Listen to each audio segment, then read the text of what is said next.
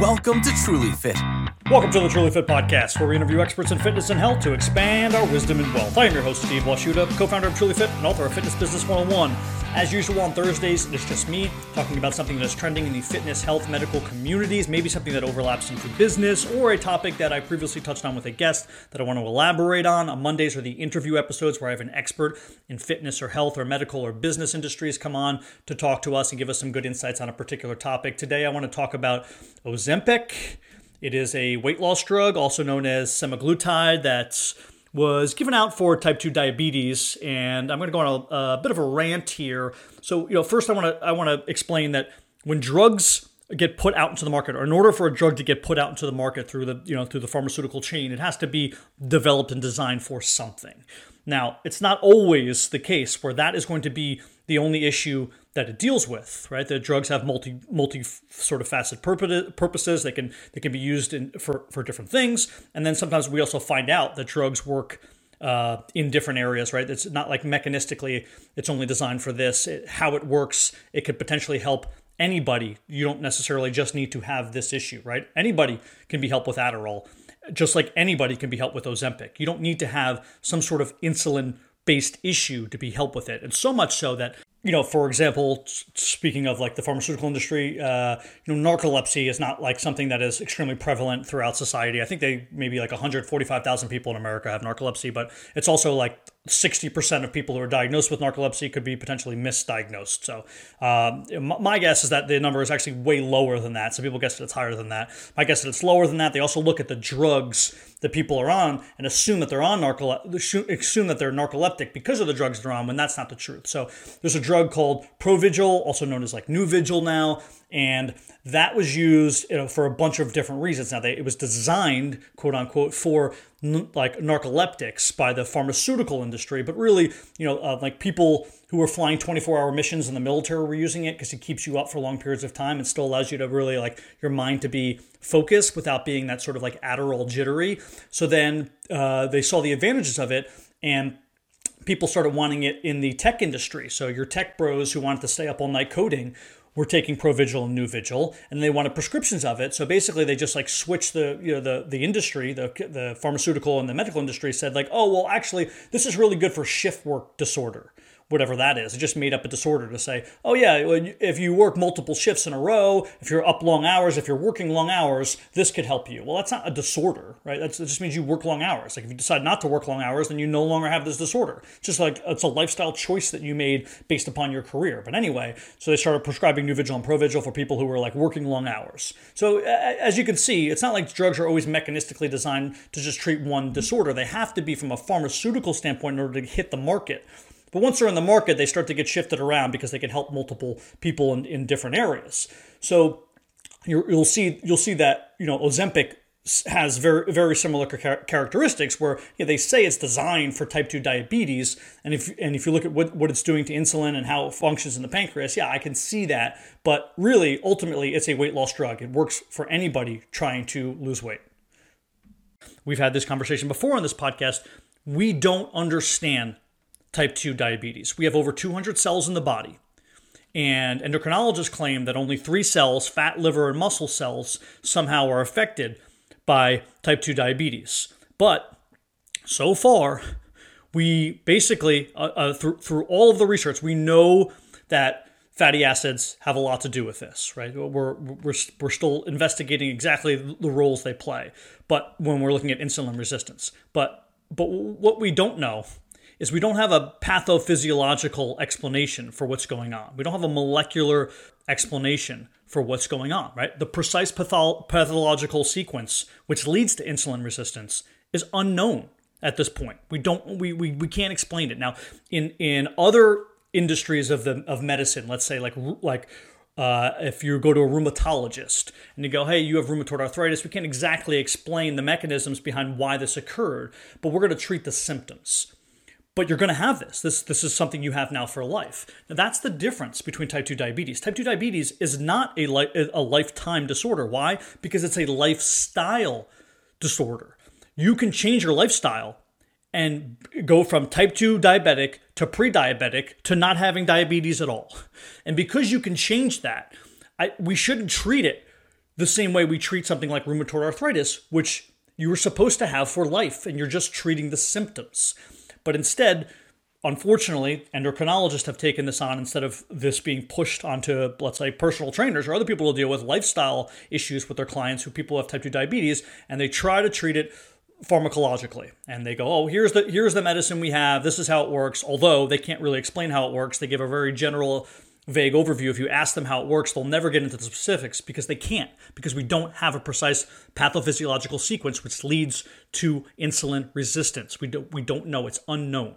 So because of that, they won't give you really good details on why it would help you over someone else. But I do want to first maybe talk a little bit about Ozempic and how it works, and then go into sort of the craze going around it now and my thoughts on it from more of a cultural perspective. So, the mechanisms of how Ozempic works is in a few different ways. It has a stimulation of glucose-dependent insulin from the pancreas, which helps. It suppresses glucagon secretion from pancreatic cells, and also it delays gastric emptying. And all of those things can help lead to weight loss if you're somebody who needs that. Now, if you're type 2 diabetic, chances are you're overweight, and the obesity is an issue for your overall health. So, of course, losing weight will help. And I'm all for, let's expedite the journey of losing weight if you have a little bit of a, let's call it like a rocket booster, and then you pull that drug out, and then you keep going. The question is, like I always say, I'm in my pseudo economist way here, there are no solutions, there are only trade-offs. So what else is this doing in your body? We don't have all the studies out now because it's not like this drug has been on the market for 30 years. So, there have been some studies that show some connective tissue issues, and who knows what else could be happening. What I will tell you is I'm fairly confident that there will be a secondary effect, because guess what? There always is. There are no solutions. There's only trade-offs. There's going to be some sort of secondary effect. Will it be small? Will it be big? Will it be soon? Will it be later down the road? Who knows? I'm not here to tell you that. That's well above my pay grade. I don't study these things. But what I will say is that the craze of everyone taking Ozempic for weight loss, is it good? Is it bad? I personally am all for people, like I said, getting that quick start, that kick start, that boost, and then taking that away from them slowly and letting them get more confidence. They lose some weight. Their lifestyle starts to change. They start going to the gym more. They start eating healthier. Maybe they thought it was the Ozempic that was doing majority of the work, and maybe it wasn't. Maybe it was just their change in lifestyle, and it was more of a placebo than anything else. But I guess my hesitations here are the abuse, and it always happens, right? These drugs become abused. People people will do the opposite. It won't be a kickstart. It will be the reason. They won't attribute any of the lifestyle changes to their weight loss, and they'll think it's the drug, and they won't want to get off the drug because they think this is the drug, this is what it's doing. I lost 10 pounds, and maybe I can lose 20, maybe I can lose 30. And then there's a whole psychological side that, again, is well above my pay grade to say, how do you wean somebody off this and let them know that this, your hard work was also a big component of this, not just this drug. But there's so many people out there who are now talking about Ozempic, and what I will say is, like I always say, stop looking at people's credentials and start looking at their explanations. It's really important that we hear people and they explain things, and that we trust people, and that they have both scientific rationale and cultural rationale, and just overall, both from a short-term and long-term perspective, they are explaining to you why this could be helpful, and they're giving you both sides of the story. And also that they don't maybe have an agenda behind it. So you can't just go to your doctor and they go, you know what, you have type 2 diabetes, here's the drug. And you go, great, I'm going to take it. You should be saying, why am I taking this drug? What is it doing in my body? What are the alternatives to taking this? What happens if I don't take this? How long am I going to be on this? These are all the questions that you should be asking really for any medication. And too many people go, oh, it's the doctor. They told me to do it. I'm going to go ahead and do it. Or, oh, it's the registered dietitian. They said I should do this. I'm going to go ahead and do this. No, you need to question everyone. It doesn't matter what you're doing. They should be an expert in their area if they're telling you to do something. I made a reel about this. If I go to a golf fitness expert, a golf club expert, and they see me swing, and then they do my wrist to floor measurement, and they put a piece of tape on my club, and they see the angle the ball's hitting off, and they go, you know what, Steve, you're 2 degrees upright. And they walk me through the process of why they did this from a mathematical standpoint and how this works out. Then it makes sense to me. But I'm not going to just take his word for it. He's not going to just say, hey, Steve, you're 2 degrees upright. I'm going to go, oh, I trust this guy. No. Why? Because he works at the golf shop? No, I need to know why. And as obviously it's really not a big deal to have golf clubs that don't fit you. I mean, from the golf perspective, it certainly is. But, in the overall, when we're talking about life, it's not a big deal. But as the stakes increase, so should your understanding and your concern.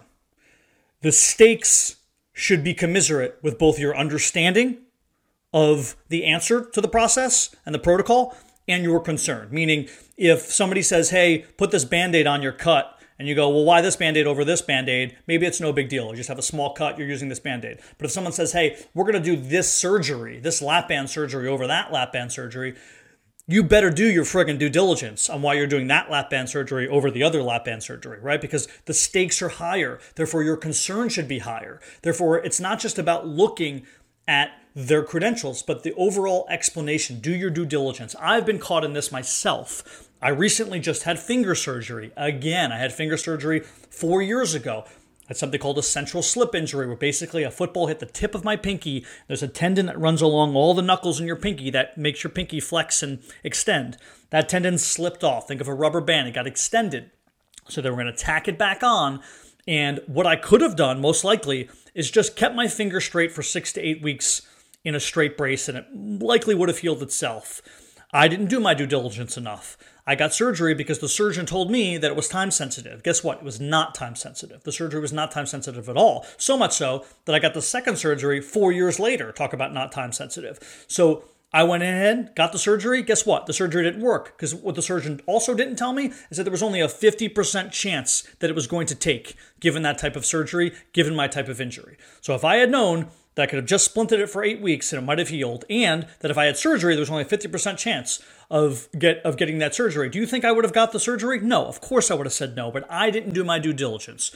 I was in a weird time of my life where I was moving and I had a lot going on, and I rushed it. It's not like me, but these things happen. So we all make mistakes in the medical field. We have to understand that if you're a hammer, everything's a nail. Surgeons are going to want to do surgery. The endocrinologist is going to want to prescribe you all the drugs that the endocrinologist subscribes on a regular basis. This is what these people know. This is what they do. You have to do your own due diligence. My wife is a doctor. I interview physicians for a living. I'm not somebody who's skeptical in general of physicians. I'm skeptical of anybody.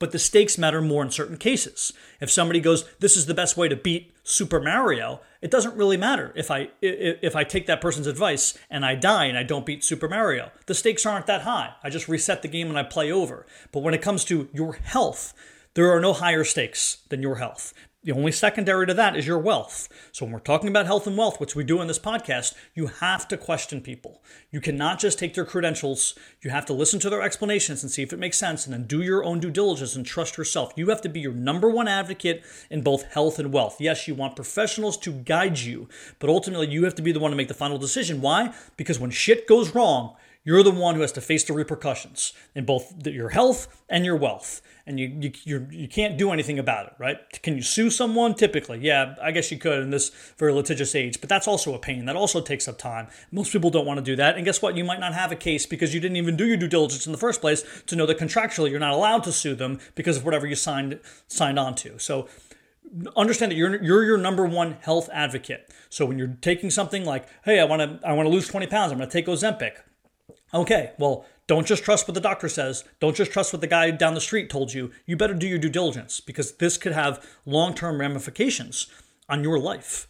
And moving forward, if you're interconnected with your family and community, it could have effects on all of their lives, right? So God forbid something were to happen to you. So, I know this wasn't, we started off talking specifically about the science of Ozempic, but really why I wanted to have this conversation is because I saw people on the National Academy of Sports Medicine talking about Ozempic. And of course, the first thing that somebody says is, right, some guy who comes out who's a doctor of like physical therapy, but he still uses doctor next to his name to confuse people, to say like, okay, well, that doesn't mean you know more about Ozempic than I do because you're a doctor of physical therapy. But he states all the stuff about Ozempic. And then at the very end, he says like, make sure that anybody who doesn't have like the proper, credentials isn't really talking about this. It's like, what?